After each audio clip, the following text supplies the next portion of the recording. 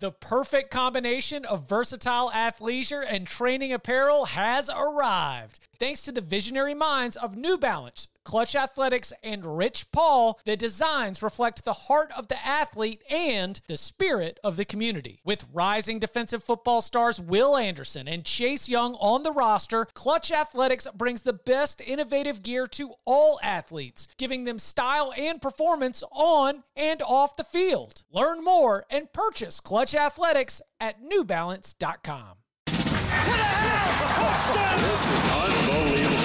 Welcome to the Cover 3 podcast with your hosts, Chip Patterson and Barton Simmons. It's your call for the best college football coverage. From National Signing Day to the National Championship and everything in between, CBS Sports presents the Cover 3 podcast. And welcome back to the Cover 3 podcast here on CBS Sports. That's Barton Simmons. That's Tom Fornelli. This is the most socially distant yet emotionally close college football podcast that you're going to find in the world. We are global. We know that we are listened to all over the place, and I have found myself excited as we have started to dig in to our deep dives. You know, this is the spring gleaning. We do not have spring practice, but we do have a lot of information on these teams, and frankly, we got deeper knowledge pockets than pretty much any other podcast that you're going to find around. So we appreciate the feedback as we've got the Pac-12 North episode that is already out there. Go and listen to it if you haven't. Today we're doing the Pac-12 South, and we are going to continue to work our way through the Power 5 conferences. Notre Dame, Group of 5, Independence, those primary teams that really resonate there. We'll have some NFL draft talk coming up as we get closer to the NFL draft at the end of the month. A lot to get to, few headlines before we get in. But first, gentlemen, sitting here on this Friday, the first one of April, how are we feeling? You know what I'm worried about right now is I'm back in a position where I can be made available for CBS HQ hits, and I'm supposed to be on an HQ hit on Monday. And what are you guys doing for your grooming right now? Things are getting a little bit loose with my grooming situation, and I might look like I've been in quarantine for a couple weeks when I get on the old HQ on Monday. So go ahead, Tom. I was gonna say, luckily for me, even though the only time I've been on HQ, the video wasn't working, so I got dropped. But luckily for me, shortly before all this started, I just gotten a haircut, so I'm not in any real danger right now. Barton, I've been overcompensating. I overdress to balance. I need to rock like a 3-piece and a pocket square. I brought the tie back. Yeah. I had shed the tie from my CBS Sports HQ getup for, I don't know, not a full year, but through most of last football season. I guess I started last summer, and I think that's my play, because if I've got a good looking jacket on and a good looking tie, then that'll sort of command enough attention. And plus, unwashed hair can be finagled into a strong enough style that you can get your eyes on the camera. So that's my move, man. I'm just overcompensating with what I'm wearing. In some ways, this is sort of nice. Like I was starting to get a little high and tight just to try to clean myself up a little bit. But at heart, I'm more of a luxurious mane kind of guy. Yeah. And so the flow is starting to show again. Kind of the lettuce patch is in full force, and so I may look back at this time and be thankful I was forced to get back out of that buttoned up, clean cut world. As we remember, we are going to be doing the Pac-12 South in this one, but one of our big headlines actually comes from the Pac-12 North. And I was glad for CBS Sports HQ purposes, among others, that I was prepared for this thanks to our podcast, as Anthony Brown, the former Boston College quarterback, is going to be transferring to Oregon. Now, this has not been officially announced. The reporting coming from Yahoo Sports, I believe Pete Thamel had the initial report, But Anthony Brown has officially announced. He has? Okay. Oregon has not officially announced his arrival yet. I don't think they can until he's like actually enrolled, because I don't think he actually signs anything. Got it. So sometime in November. Yeah, well, exactly. We had a little bit of confidence, not a little bit. We had some confidence in Tyler Shough as a competent quarterback for this Oregon offense that should be able to, with Joe Moorhead and with some of the pieces that, you got to turn over a lot on the offensive line, but there didn't seem to be a lot of no one was uncomfortable with Oregon's quarterback position with Tyler Shough leading the way. Now Shough has to compete against Brown. Barton, you wrote a story for 24/7 Sports, sort of diving a little bit deeper into this, even beyond some of the headline and the news. I'll let you take first crack at it. Like when you add Anthony Brown to that quarterback room, do you see that as a more intriguing competition, or do you see that as maybe if you were handicapping it, Anthony Brown shows up as the favorite? I think Anthony Brown's the favorite because I think Anthony Brown's a starting caliber quarterback in the Power 5, and I don't think that he would have gone to Oregon if he didn't think he had a good shot, if he didn't get some sort of a wink and a nod that, look, we think you got a good shot at winning this job. I also don't think it's a given that he wins the job. You've watched a lot of ACC, Chip, and I've certainly peeked my head in at some BC games here and there, and Anthony Brown does flash in terms of like arm talent, athleticism. He can throw it down the field effectively, I think, but I was curious what sort of coaches thought about him, and I love this time of year because you can get coaches because they have nothing else to do. And so I hit up several that had played against BC, and I was actually kind of – I expected a little more indifference, a little more of he's okay. But there was – and I got a little bit of that, but primarily it was pretty positive. It was pretty in fact, there were a couple that said, I love the guy. I think he's great. And so I think the one way to look at it from Anthony Brown's standpoint and from an Oregon standpoint is what he was playing with at Boston College, what they wanted to do on offense. That's an offensive line, run game, tight ends, heavy offense. That's the scheme. That's the personnel. They didn't really ask him to do a lot. I talked with Quincy Avery too, who's his quarterback coach, who's Sean Watson's quarterback coach, and has trained Justin Fields and a lot of these guys. And he thinks he was made no bones. He said I think he's going to be one of the best passers in college football next year. Look, I understand that that's probably a biased opinion because he works with them, but he thinks very highly of his ability and his processing ability. So I think the skill set is there for him to be a quality starter at Oregon. The question is, how quickly can he adapt? How quickly can he learn Joe Moorhead's system? In that sense, he's no further behind than Tyler Shough. And so you probably give him the edge even just in that sense. Coming in, both learning a new system, he's at least has some experience as a starting quarterback at Power 5 level. And so I think if you're Oregon, it's encouraging. What I wrote in my piece was, look, at the very least, that if Tyler Shough wins the job, that Tyler Shough has earned that, and it's not just being handed to him. So I think you just like the idea of generating some competition in that room if you're Oregon. What you think, Tom? Tom? Oh no! Did we lose him? Hello? No? Oh yeah, there he is. Yeah, sorry about that. I don't know. I was talking. I heard you guys. Anyways, the thing we have to consider is that when's Brown going to be able to get on to actually practice with the team? So I don't know if I can consider him the favorite for the job. I think at this point, Oregon had been connected to Jamie Newman when he first announced. So clearly they were interested in finding a more experienced guy.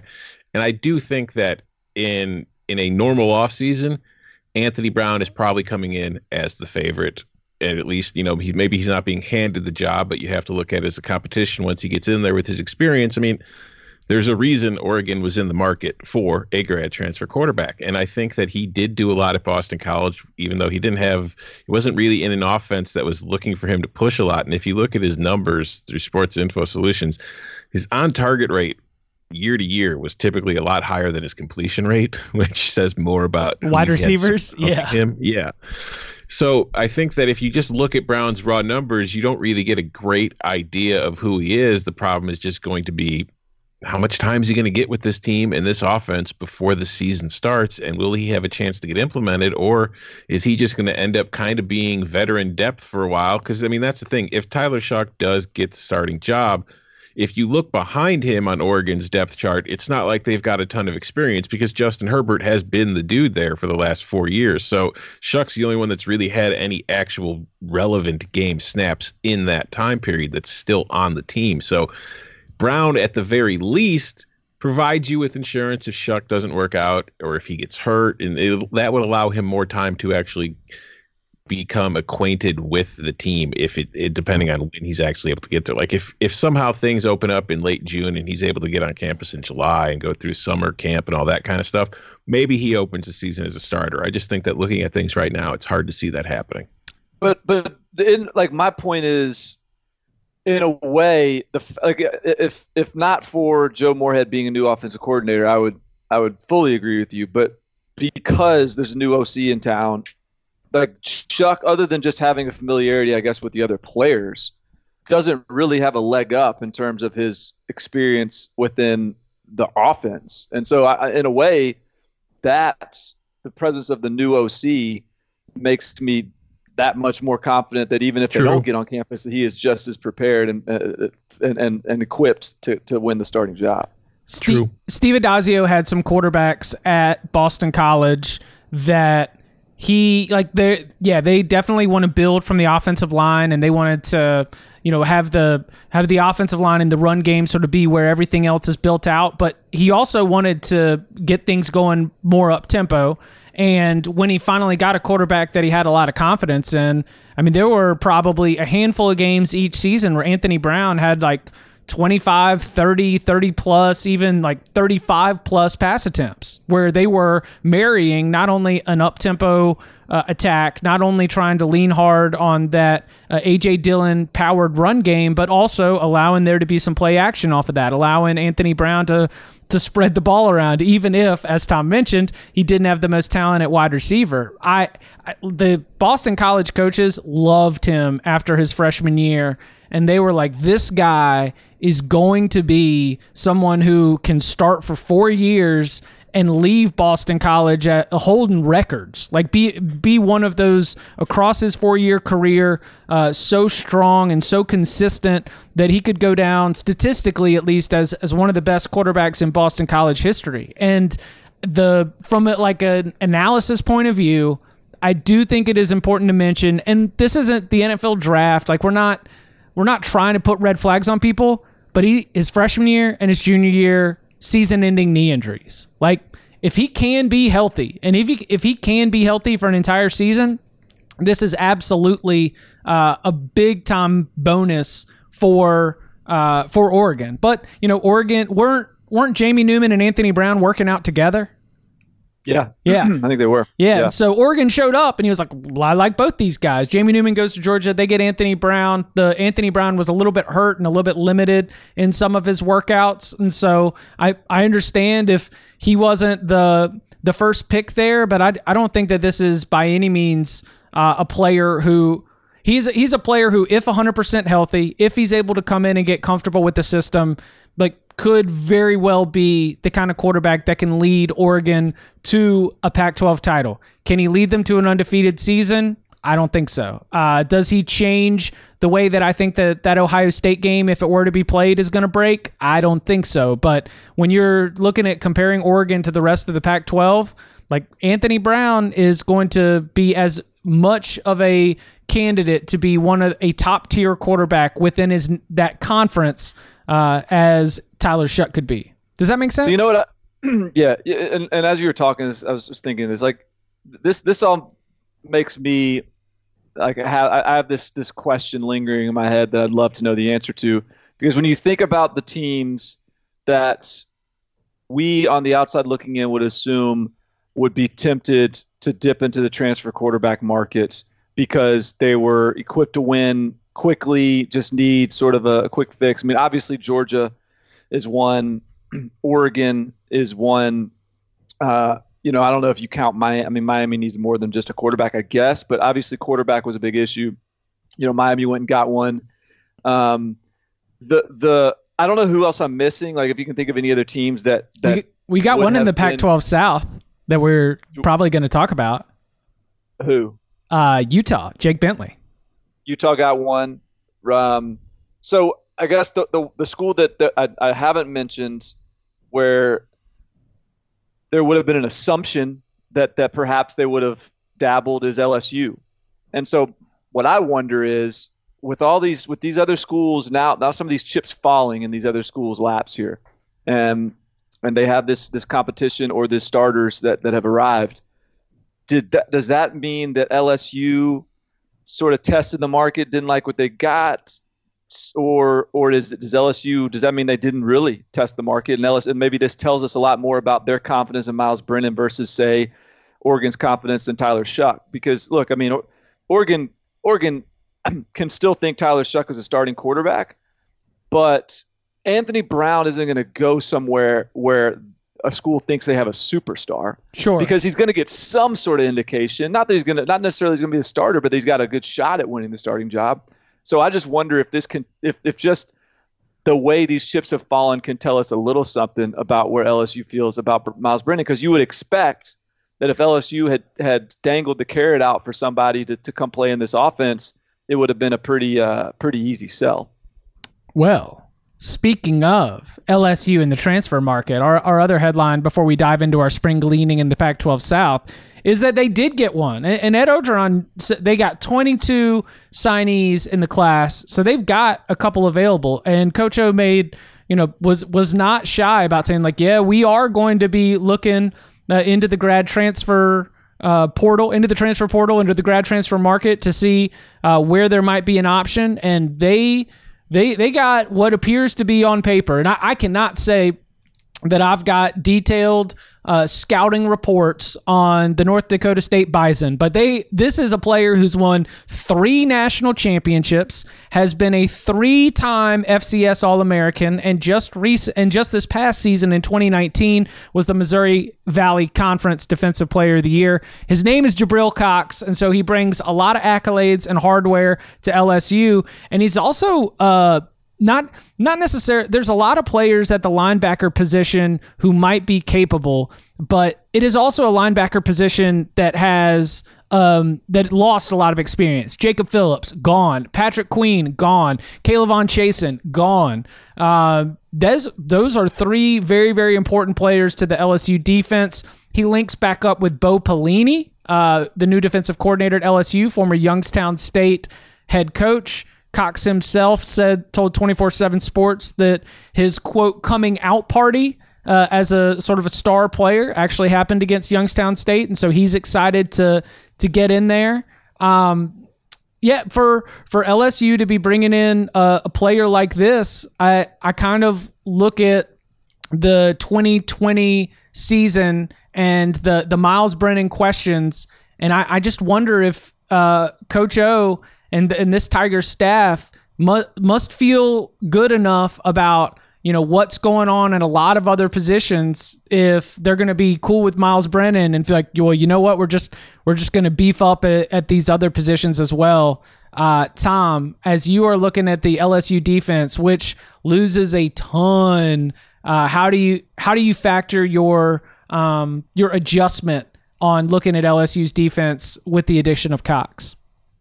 I mean, I'm like you. I can't give you a detailed scouting report on Cox. I didn't watch North Dakota State enough to know, but I will say, if this is like any context for it, when I saw that Jabril Cox had committed to LSU, I knew who Jabril Cox was because from when you do watch North Dakota State, he's been the best player on their defense. But I mean, I think that this is clearly it's a pickup that they felt they need. It's a pickup of a guy who will probably be playing for LSU when the season starts. I mean, and I don't think he's going there or they're going after him with any other plan. It's just I don't think that Jabril Cox is the level of player that's going to, fix things. I still think that he's going to be a part of it, and I still think there's a lot more questions on there, but there is a lot of talent on that roster. So I'm more interested in the secondary because they've got a ton of great players in the secondary. They got Derek Stingley. It's just you lose Delpit, you lose Fulton. And I think that particularly in the SEC West these days, when you're going up against Alabama, and now even with Georgia in the SEC East with what they're planning to do in the offense, the secondary is becoming more and more important in defensive football every single year. So for me, I think that Cox, bringing him in at linebacker, is going to be good. I think that's going to help up front, but I'm still more concerned about LSU secondary going forward than anything. Yeah, I guess the safety position is an area where some guys need to step up. I know Christian Fulton is gone at corner. Cordell Flott, I think, had a pretty good freshman season. I think they got some good corners, and they always recruit so well at DB. I think experience matters, but to me, this is as good as his. Look, the kid was highly coveted, so we know he is legit talent because of all the schools that wanted him as a grad transfer. But I also think whenever transfers come in from FCS, it's just hard to know when they're coming to a program like LSU. But I think this just adds depth as much as anything. I assume he's a starter, and I assume he's really good. But this is just another body with a bunch of really talented ones already there. But LSU still, it's still that they've got a lot of questions and a lot of really good players, but they're all young and inexperienced, and I think they'll be good, but it's a lot to ask for them to match what happened last year. Is Marcel Brooks one of those guys? He got some burn when Michael Divinity was suspended. Yeah, he'll be I think a guy this year. Yeah, he was a 5-star guy for us. He's talented. We'll go a little bit deeper in on LSU and the rebuild to be able to look at their 2020 picture next week. So be sure to stick around for that. Coming up on the other side, our spring gleaning takes a look at the Pac-12 South. Next. Robert Half research indicates 9 out of 10 hiring managers are having difficulty hiring. If you have open roles, chances are you're feeling this too. That's why you need Robert Half. Our specialized recruiting professionals engage with our proprietary AI to connect businesses of all sizes with highly skilled talent in finance and accounting, technology, marketing and creative, legal, and administrative and customer support. At Robert Half, we know talent. Visit roberthalf.com today. All right. So we'll similar to like we did with the Pac-12 North, we'll tackle this from the way the final standings went, which means that we begin with the Utah Utes, 11-3 overall, 8-1 in conference play. This is back-to-back division titles, 6 straight bowl seasons for Kyle Whittingham, 9 wins or more in 5 of those 6 years. Let's see. All of that said, a lot of positives. How about this? Andy Ludwig comes back and great results on offense. They go from number 66 in yards per play offense in 2018, up more than 50 spots. Up more than 40 spots to number 14 in 2019. But as we look ahead, we're going to be losing Tyler Huntley, who's been a big part of the success on offense. We're losing Zach Moss, who's been a big part of the success on offense. As we mentioned a little bit earlier in the show, Jake Bentley arrives through the graduate transfer market. So he steps in as Andy Ludwig's new signal caller. But as we look at the Utah, there's two questions that I have. Number one, how much stock or how do you make sense of the disappointing finish to the season? There was the 37-15 loss to Oregon, which was a little bit closer than the final score indicated, but then I'm not trying to be mean about it, but a little bit of a no-show appearance in a 38-10 loss to Texas in the Alamo Bowl. So for being one spot out of the college football playoff, disappointing finish with those losses in the Pac-12 championship game and the bowl game. Do you think that carries over? Does that carry any significance for you? And then the second part of this is, should we expect the success of the last half decade being one of the dominant powers in that division, the Pac-12 South? should we expect this of Utah on a year in, year out basis, or is it as much a result of what else is going on with some of the teams in that division? And I guess, Barton or Tom, whoever wants to take this, those are sort of my burning questions for Utah. I think if you look at what happened at the end of last year, the bowl game, the Alamo Bowl, it's not all that different than what happened with Texas and Georgia the year before in the Sugar Bowl. Georgia was about to be in the playoff, missed out, kind of came into the bowl game, deflated. Utah was close to being in the playoff, missed out, kind of came into their bowl game, deflated. But I think just overall, if we look at this Utah team, and we spent a lot of time talking about it, it really wasn't so much about their resume as much as it was how they were beating the teams that they were supposed to beat, because they were just kicking everybody's butt. But at the same time, you can't look past the fact that when they got into the upper tier of competition, they lost. Their 3 losses were to USC, Oregon, and Texas, which were 3 of the better teams that they had played all season long. So I don't think we can completely dismiss that. And looking at this program, I don't think this is a team that's going to just reload. And you mentioned, Tyler Huntley's gone, Zach Moss is gone, but there are a lot of other players gone. In Connolly's returning production rankings, Utah's dead last.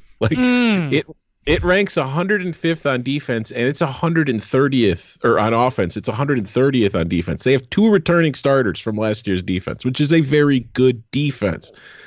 And if there's any silver lining, it's that most of the offensive line is back, or at least there's a lot of experience returning on the offensive line. And for me, when it comes to offenses, I don't mind losing skill position like running backs and receivers that much if your offensive line is back. I think Huntley's the biggest thing they have to replace. And you mentioned Jake Bentley, and am I going to fall in love with Jake Bentley again? Because he broke my heart a few times in South Carolina, and I don't want him to do it again. Don't do it. Don't do it. In fact, please don't. I'm going to take it a step further and say, where's the betting line for who's the starting quarterback going to be at Utah? I don't think there's any guarantee he even wins the job. Wow. There's there's a red shirt senior named Drew Lisk, who was, I think, their backup last year. There's Jason Shelley too, who filled in for Huntley at times last year too. I guess Shelley was the main backup last year. Shelley's still there. Mm-hmm. Well, Cam Rising is. Or no, you know what? Did Jason Shelley transfer? I think Shelley might have transferred. I don't think he's there. I think it's Bentley, Cam Rising, and Drew Lisk, because Cam Rising came from Texas, was the transfer from Texas that was the backup there. Yes. He could win that job. And so I just I think that's like you said, offensive line, that's encouraging. I think they've got some talented running backs that haven't been super experienced that can get the job done in an Andy Ludwig offense. And they've got a lot of really experienced and pretty talented receivers back. So I think that's a big if. But if the quarterback is consistent and settled and reliable, I think the offense could be better than people are expecting. I think the big question, and you alluded to it, Tom, 130th whatever in the country in returning production on defense. That's a lot that they lost. Encouraging or not, they've got some true freshmen that will be very equipped to play in terms of just ability. They had a class that has got some elite dudes in it. Clark Phillips is a cornerback out of California that was committed to Ohio State. Top 50 kid. Ohio State wanted him. He flipped on them to Utah. That's a kid that I think could play. Nate Ritchie could be a kid that starts as a true freshman at safety. They've got a couple of defensive linemen that are 4-star kids. One of them who I love, you guys would love too. He drives he's got a mullet with racer stripes on the side. He drives what do they call those, Camaro, like a car T-top? with a truck bed. An El Camino. Yeah, I think he drives one of those. Maybe he's just or maybe he drives a pickup truck. No, he looks like he would drive an El Camino, but I think he drives a pickup truck. Just that kind of guy. I think they've got some players that can play as true freshmen, but this is, I don't know. I know this isn't really our win totals pod, and I don't even want to know what their number is, because I'm sure some offshore books have put something out to this point. But there will be a temptation to take an under on whatever Utah's number is, because that was a pretty perfect year. Things lined up pretty well for them, and they're losing a lot. Yeah, and like I mentioned with LSU, how I'm concerned about them replacing key players in their safeties. Utah's entire secondary is gone. And I mean entire. Both starting corners, both starting safeties, nickel corner, all are gone. This is the regression year, basically. Like that is both an acknowledgement that some of these I can expect some of these other teams in the Pac-12 to start to get their act together and moving things in the right direction, but then also an acknowledgement that Utah, and I think you almost hinted at it, Tom, like it's just not a program right now that is going to reload and remain a top 10 program. And regression might mean that Utah is a top 30 program or top 35 program. Like I don't expect a bottom falling out year, but 7-5 would not surprise me. Yeah, I mean, I still think this team is getting to a bowl game, but I think that it's going to look a lot more like the 2017 team than the 2019 team. The 2019 season was the most Utah of all Utahing that has ever been Utah'd, and 63% of the production from that team is gone. So that doesn't leave a whole lot of Utahing left. So it's going to be perhaps a challenge. I've got to cut a trailer for the Cover 3 podcast here in the next couple weeks. That's a pretty good soundbite right there, Barton. In a world without sports, three men twice a week to talk about them. This is actually this podcast actually is truly the highlight of recording it is the highlight of my weeks, because I get to close the door to my little closet office and no one's allowed to disturb me, and we are allowed to forget about coronavirus and just talk as if everything is okay and all that matters is college football. Yeah. And shout out to the listeners who have checked in the last few weeks, just letting us know that too. I don't know how many messages you guys are getting, but a lot of people coming in saying that they're very grateful to still have us going right now. So thanks for listening. Yeah. Thanks for listening. Hey, and how about this? Everybody, if you like it, tell one friend. I know that friends are asking for recommendations right now. How about everybody who's listening, just tell one friend that this will be a great way to get you through. I mean, we're doing this one division at a time, y'all. We got calendars filled up. We're good. All right, we'll turn our attention to USC. For all the hand-wringing around Clay Helton throughout the year and even after the season, this team was one Pac-12 win away from their second Pac-12 title game appearance in 3 years.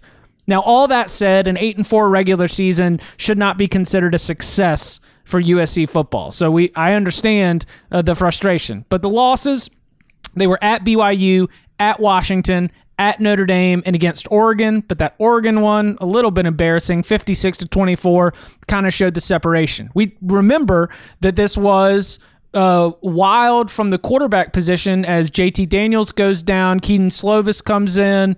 We even get Keaton Slovis gets injured, but by the end of the season, I think Keaton Slovis has really proven himself to be a top quarterback talent, particularly under the leadership of Graham Harrell as offensive coordinator.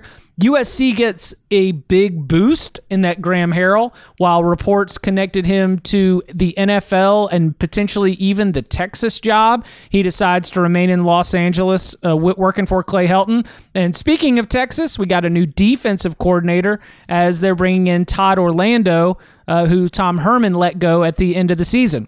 They lose Michael Pittman, a Biletnikoff Award finalist at wide receiver, Austin Jackson and Drew Richmond on the offensive line, Christian Rector, among others, on the defensive side of the ball. But man, and they were banged up like all over the roster throughout the season. But I counted it up, and there's either 15 or 16 players back who started at least 7 games this season. two questions here. There's the every year, big USC questions about. I don't even think we're asking back, but is USC good enough to keep the Clay Helton experience going? But the beginning of it is like Barton, like JT Daniels or Keaton Slovis. Who you got? Speaking of quarterback competitions, like what's going to happen here for USC? Well, I don't know how you don't go with Keaton Slovis. I would expect Keaton Slovis to be the starter.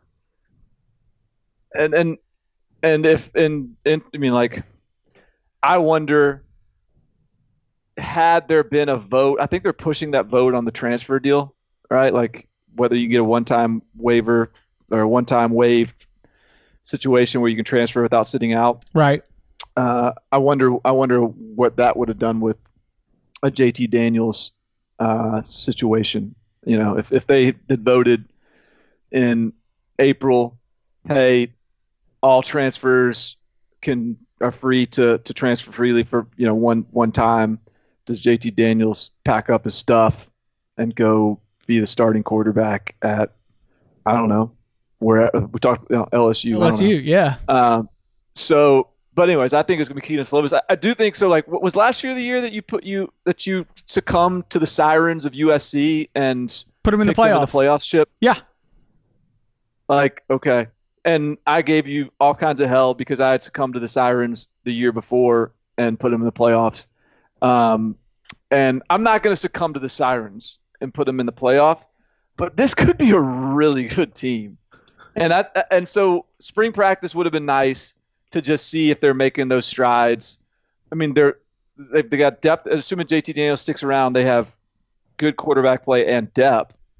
They have one of the best wide receiver rooms in the country still, even with Michael Pittman gone. They have one of the best.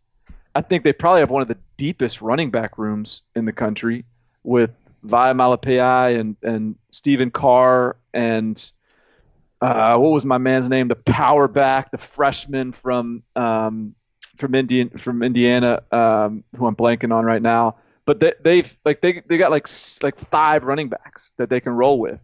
Offensive line, they got to replace a couple of offensive tackles, but they've got experience. Yeah, Marquise Stepp. Yeah, Marquise Stepp, who's like the power back there, and so they're stacked on offense with maybe the exception of offensive tackle, and they needed to get in the transfer portal for that maybe, which is another sort of complication with this no spring practice, with the quarantine stuff. Like who is getting the clarity they needed to explore the transfer portal that they would have had with the spring practice to work on. So, and then defensively, just across the board, they're all names that I'm excited about, that I thought were really good players coming out, that I think are going to be really good players. And if USC hasn't just stunted their development, then I think they're going to flash. So this is a really good roster, and I don't know. I don't know how tempted I'm going to get. I don't know.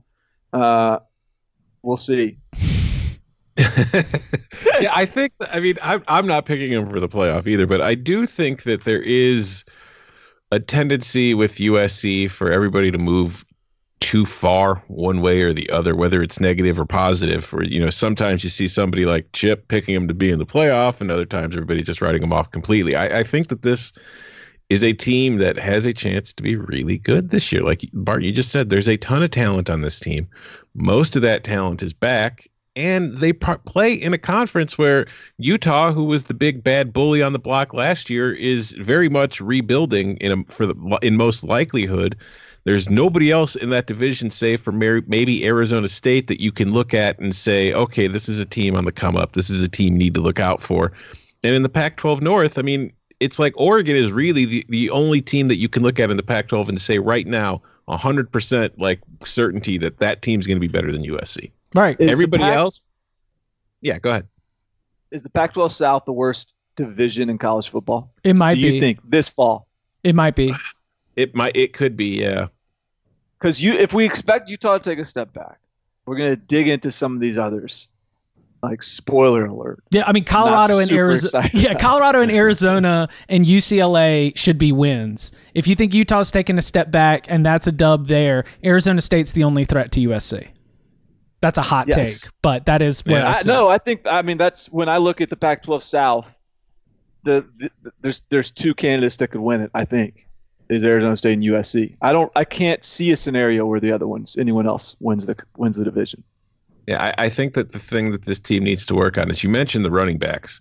They have really good running backs, but they weren't able to run the ball last year. They averaged 3.93 yards per carry, which ranked 93rd in the nation. I think you got to get better at that. And then defensively, they've brought in Todd Orlando, so it's going to be interesting to see if that defense could take a step forward, because they allowed nearly 30 points per game last year. So they have way too much talent on defense to be allowing that many points every single week. So if the running game can improve a little bit, if the defense could take a step forward with Todd Orlando, this is a team that, again, I'm not picking them for a playoff, but this is a team that could be in the Pac-12 championship with a chance to win a conference title. Yeah, it's more like, just if you're picking against USC, be wary.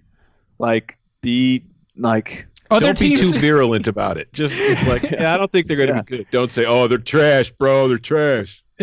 You do realize that the other teams have to win games for USC to not be in there. Right. Picking the again, we don't know where the win total is going to be set, but picking the USC under means that, again, I don't have the schedule put up in front of me, but it means that you've got more confidence in Arizona, Colorado, and Utah than I do, and in UCLA than I do right now. Agreed. Speaking of UCLA, UCLA bananas team, okay? Chip Kelly, this is year 3 for Chip Kelly. Chip Kelly so far has not won a non-conference game. 0-6. Now, I'll give you that Fresno State and San Diego State, very, very good Mountain West teams, especially in the seasons that they played them, both 10-win teams. Cincinnati has been very good. And then the other one, 2 losses to Cincinnati, 2 losses to Oklahoma, San Diego State and Fresno State. I will say those are all very good teams. That is tough scheduling, a tough hand for Chip Kelly. But still just looks weird. 3-9 and then 3-6 last year, 4-8, and then 4-5. So 1 win increase in conference wins and also overall wins. It feels like the Joshua Kelly running back is gone after 2,000-yard rushing seasons. This is the year for Dorian Thompson-Robinson. If he's going to be close to the ceiling of wherever that ceiling has been set, and it seems that it's been moving up and down as his career has progressed at UCLA, now's it, man.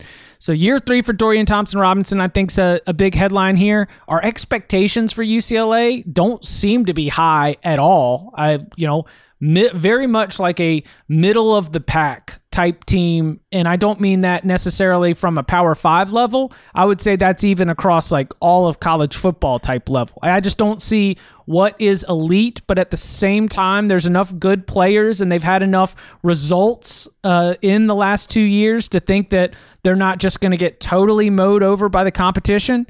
So, I mean, among the Pac-12 teams in the state of California, I think UCLA is probably UCLA is not going to be better than Cal. I don't know if UCLA is going to be better than Stanford. That answer might be no too, but just sort of like, does UCLA have a ton to prove? Do they even have pressure in 2020 to take another big step forward? First, okay. I want to start with a bold prediction. Okay. They're going to get that non-conference win this year because they open the season at home with New Mexico State. There you go. Problem is their other 2 non-con games, and honestly, UCLA, what the hell are you doing? Your other 2 non-con games are at Hawaii and at San Diego State. You're playing 2 of your 3 non-con games on the road. What the heck? Quality group of 5. Yeah. Like, who's in charge of putting this schedule together? I need to talk to you about how we do things around here. But Yeah, I don't have high expectations for UCLA. You know, Chip, you mentioned Chip Kelly is 7-17 through his first 2 seasons. He's 7-11 in Pac-12. But like, what do we think of Chip Kelly as? He's like an offensive innovator, right? Yeah, I don't know. Allegedly. Yeah. That's losing. Allegedly. I am whatever we think of Chip Kelly is being rewritten right now with this UCLA experience. It was like, what is Chip Kelly? It's like, oh, he's an interesting football coach. He's had some success at some places at different times. In Jim Mora's final season, UCLA scored 32.5 points per game. In Chip Kelly's first season, that fell to 24.6. So a full 8 points. And last year, UCLA scored 26.7 points per game. Where is this offense that he was supposed to be bringing to Brentwood? I don't know. You mentioned DTR. I have no idea what DTR is. This should be like a big year for him, but I think it's a big year for Chip. If these two don't figure it out and get things together, I mean, there's probably not going to be a year 4 for them. Here's a thought experiment. Let's just say that Chip Kelly and UCLA go 4-8 again this year. So I'm assuming that he probably doesn't even get fired. So that's not even the point of this. I'm not asking what gets him fired, but let's say they go 5-7 the following year, or 6-6 or whatever, and then he gets fired. Point being, like, let's go to a place where Chip Kelly has gotten fired from UCLA. What do you think Chip Kelly's next job is? Where does Chip Kelly go from here? Offensive coordinator. Offensive coordinator for like a powerhouse? I don't know if it'd be a powerhouse, but I think that he would get a shot to just do what he's supposed to be awesome at, and that's put together an offense and not have to be the guy in charge of a program. Which then the funny thing is, like, he's been I think the being in charge of a program and the sort of modern new age player development approach is one of the things that he seems to be really passionate about. I almost just wish he'd get back in the lab and just, start going really fast again and doing whatever was working at Oregon. But with that said, so like we're supposed to find some confidence in UCLA. Why? Like you said, the numbers, Tom, like they're not good.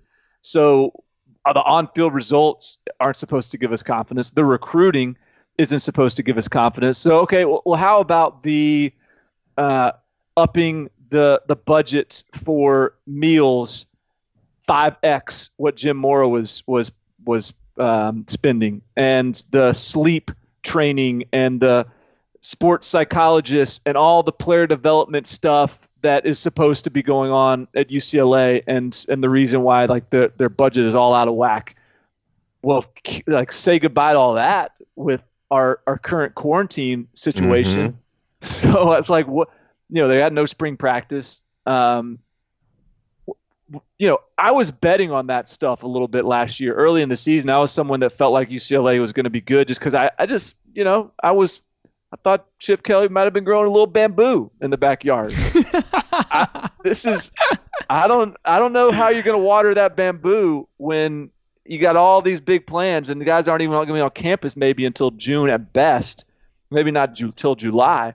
So I don't know. Like that's concerning to me. And then when I just look at UCLA's roster, it look like there's some players. Don't get me wrong. There's a couple, like Demetric Felton's a dude. I think Sean Ryan, their freshman starting offensive tackle, is going to be a dude. But elsewhere on the roster, it just feels like kind of a Colorado-ish roster. Like just when you look at the names, it just feels a little bit, Cal-ish or something. It's not. UCLA is supposed to be one of the juggernauts of the conference, and it's just not there. And then you throw in, they lose Chris Murray and Theo Howard, both of those guys who are some of their better players. Chris Murray, offensive lineman, Theo Howard, wide receiver. Both those guys transferring now to Oklahoma. I don't know, man. I'm not. I mean, as soon as I sort of bail on my UCLA stock, I'm sure Chip Kelly is going to get that thing rolling and the bamboo starts growing. But I'm not seeing it right now. It's like they It was the UCLA brought in Chip Kelly. He's going to spend all their money, not win any games, and be an expensive buyout. Like, the UCLA is going to look up at the end of this. He's the second wife. Yeah, I was going to say. Like, UCLA is going to look up at the end of this, just sitting at the bar with, like, your head in a glass, telling the bartender about woe is me. Like, you're just like, I just didn't see it coming. I thought this was going to be it. And, man, again, like, this, we are not rooting against Chip Kelly. And we've got UCLA fans and UCLA, in fact, writers, or UCLA fans and writers that are that listen to this podcast, and you know, we're chirping a little bit after our Rose Bowl joke, and I'd love to be turned to some literature that would perhaps be a little bit more positive. But man, right now, I'm with you, Barton. I don't know. I don't see where it's at. I don't see where the positivity is that I can hang on if I'm going into the 2020 season, especially given all of the uncertainty and all the time away from campus. All right, turning our attention to a former NFL coach who does seem to be having things going in the right direction. It is, of course, Herm Edwards and the Arizona State Sun Devils.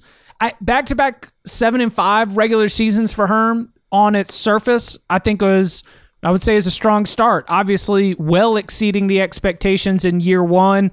Last year was a little bit strange, just in terms of the flow. 5-1 to start the season, and then 4 straight losses, and then you close with 3 straight wins, including victories against Oregon and then against Florida State in the bowl game in a ugly game. I don't think there was a single offensive touchdown maybe in that game.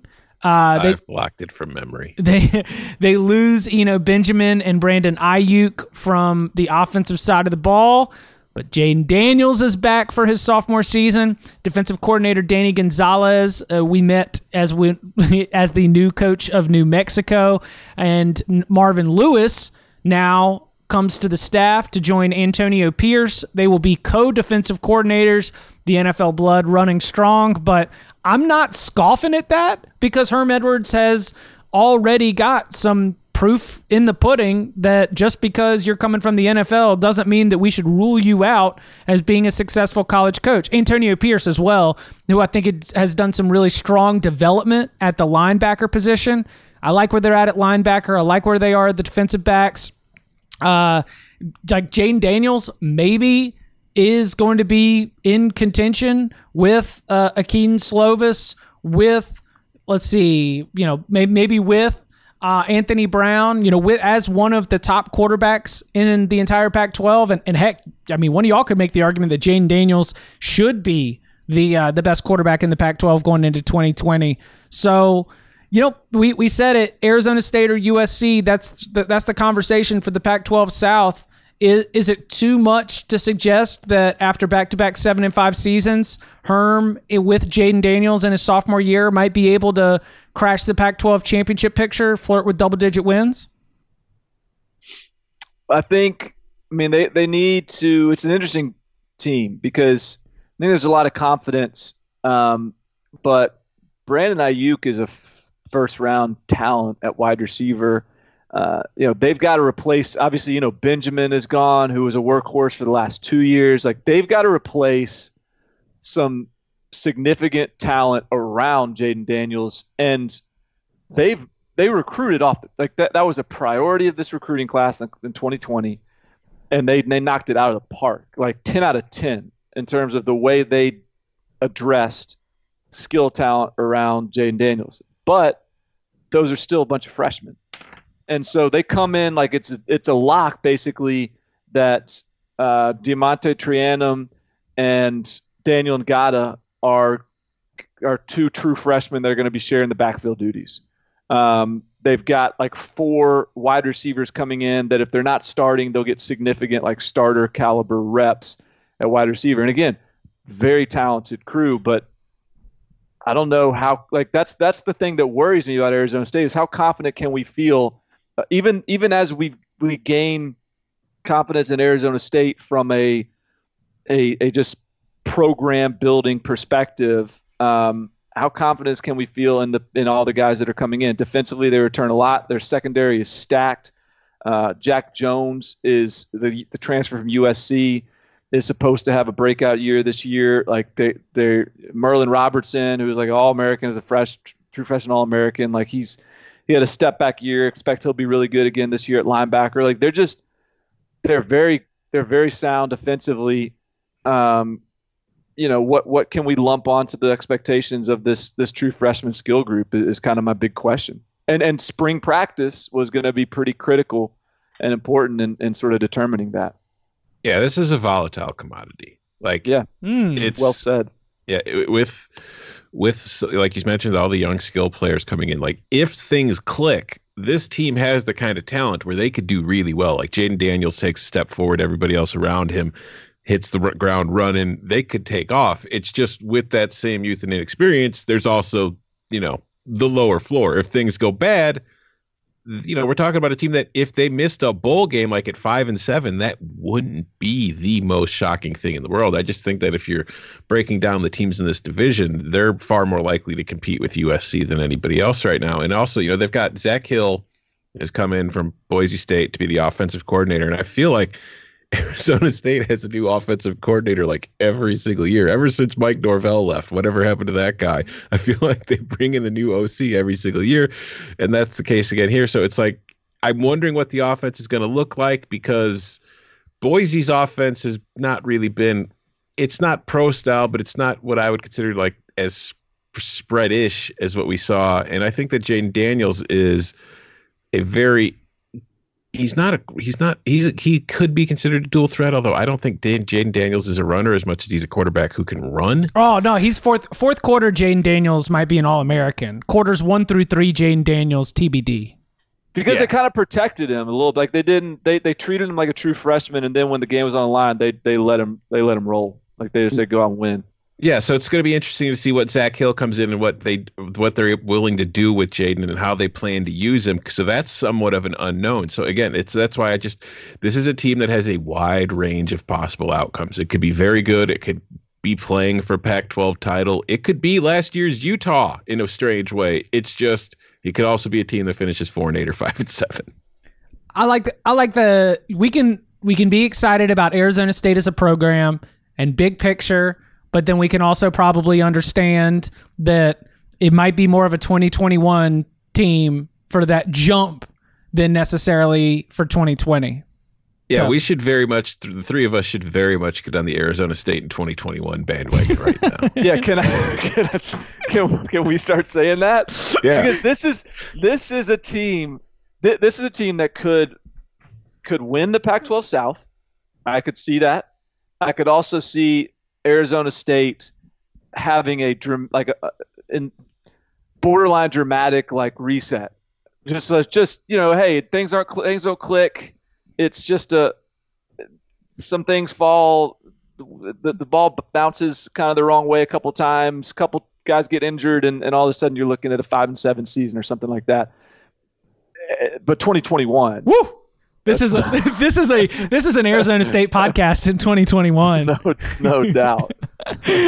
All right. Now on to the end of the cellar. Come on down, guys. Let's go. Colorado 5-7 last year, 3-6 in conference play. Mel Tucker. I liked his shorts on the sideline, but man, if I thought that this was going to be like a good defensive team under Mel Tucker, it was bad. Not a good defensive team. And, even like looking at Steven Montez, a player who's been really productive, Laviska Shenault, who has been at times one of the best wide receivers in the entire country, the offense started pretty good, and then even that started to trail off a little bit. So Mel Tucker makes the February exit to go to Michigan State. The hire of Carl Durrell, here on this podcast, got kind of we'll see how this goes. We've mentioned this a couple times. But, Darren Shiverini sticks around. A couple other important staffers are retained. But man, like expectations right now seem to be that Colorado might be one of the worst Power 5 teams in the entire country in 2020, and so. Like where are the shiny objects? Where is the hope? Is it a year zero thing for Karl Dorrell? And if so, how do you sell that to the fan base? I have no idea. I mean, I have very low hopes for Colorado in 2020. I mean, if you're a Colorado fan and the college football season this year is canceled, you're probably not all that upset, to be honest. But it's just, even without the current situation, when you're on your third head coach in 3 seasons, and the latest one was hired at such an odd time in the cycle as he was, that doesn't usually work out well for you in that first season in a normal time, in a time where there's no spring practice and we don't know the season might be delayed and coaches aren't able to get in and work with the players. And you're also replacing your quarterback. And it's going to be a bad year for Colorado. I just don't see a scenario where this team is having a happy season. Like if they get to 6-6 and go bowling, Karl Dorrell should get a lifetime deal. I agree. That's what's so that's what's so mind-boggling about the Mel Tucker. Let's pay him $6 million or whatever they're paying him higher, because if Mel Tucker stayed there, did we even expect this team to be good? No. When you're in the bar at 3 a.m. and there's only 3 people left in it, they all look a lot more attractive. So what would Mel Tucker would miss if and I think we probably all agree that maybe a 5-7 Colorado season last year or this year, would be something that is encouraging. You feel like they probably beat a few teams you didn't expect them to beat, had some good moments. Things are on course if that was the case. But if Mel Tucker had 5-7 next year, is anyone defending him being hired as the head coach somewhere like Michigan State for $6 million? Surely not. So I think this is just such a fascinating deal. And so that's their starting point. And now you've got Karl Dorrell coming in, who's not someone that I'm overly excited about, and that he has no time to work with them in the spring. His coaching staff is basically the guys that Mel Tucker didn't bring with him to Michigan State, and they got to get a new quarterback. And I don't know, man. Oh, and Laviska Shenault's gone. Yeah, and your best player's gone. I don't know. Some Colorado people, let me know what we're missing here. Where's the reason for optimism? And by the way, Mel Tucker going 3-6 at Michigan State in 2020 would not surprise me. The fact that Colorado went 3-6 in conference play last year with Mel Tucker, and it wasn't, because they still had so many familiar names, you were like, okay, that seems about right, but I think 3 wins for Karl Dorrell in 2020 would be a big success. 3 conference wins would be a successful season for Colorado, in my opinion. That would be great. Agreed. Yeah. I will say, as far as Mel Tucker, to get kind of off, I think that the team Mel Tucker is inheriting at Michigan State is better suited for what he wants his team to ultimately be than the team he inherited at Colorado. Like you mentioned at the top, Chip, this defense last year was bad, and you would think that Mel Tucker, the one thing he would come in and fix was the defense. But I just think that he inherited a bad defense and wasn't really able to fix it in 1 year. So, all right. Yeah, that's been because all of that isn't even supposed to be like a knock on Mel Tucker. I could see him being very successful at Michigan State, and I think that he is. I do think that it's a fit for him. It's just such a weird deal that he commanded so much money when I don't think they would have been good next year even with him. No, they'd have been struggling to get to a bowl game again next year. Yeah. This is answerless Arizona. Arizona was 4-8, just 2-7 in conference play. Kevin Sumlin's almost on a reverse Chip Kelly here. Now, granted, he was hired much later in the process, but while Chip Kelly has improved from 3 wins to 4 wins, Kevin Sumlin has gone from 5 wins to 4 wins overall, 4 wins to 2 wins in conference play, 4-8 overall, 2-7 in conference play. They fired defensive coordinator Marcel Yates 8 games into the season. And look, there were a few victories early, like, beat Texas Tech, beat UCLA, beat Colorado, and then the bottom really fell out. 7 straight losses to close the season. Some of it I wouldn't necessarily reflect specifically on the state of the program with they ran into Oregon and Utah, 2 top 10 teams in mid-November when the season was lost. So the fact that they were woeful and just sort of barely were competitive and maybe just not competitive into a pair of 35-7, 35-6 type losses to the best teams in the conference. I'm not going to, penalize that, but still Arizona went from starting the year to thinking Khalil Tate, Kevin Sumlin, let's see if, maybe this can happen this year, to by, late October, November, we really weren't even thinking much about the Wildcats. So as we go into year 3 with Kevin Sumlin, I continue to lack an answer for why we should be excited or why this should work for the Wildcats in Tucson. It would have been nice to get a spring in again, get a little bit more comfort with Grant Gunnell as a starting quarterback, and as a just sort of how high should our expectations be with him under center and with this offense with him under center. And I don't really have a good feel for what my expectations should be for that. They got Brendan Schooler coming in, the transfer from Oregon, whose brother is a linebacker for Arizona at wide receiver. You mentioned they fired their D coordinator. Man, they got rid of the whole defensive staff pretty much. Everybody's gone. So they got a bunch of new faces on the defensive staff to come in and kind of install their scheme. But it was a pretty bad defense last year. So I don't know. This is another one where I don't really have confidence in Kevin Sumlin.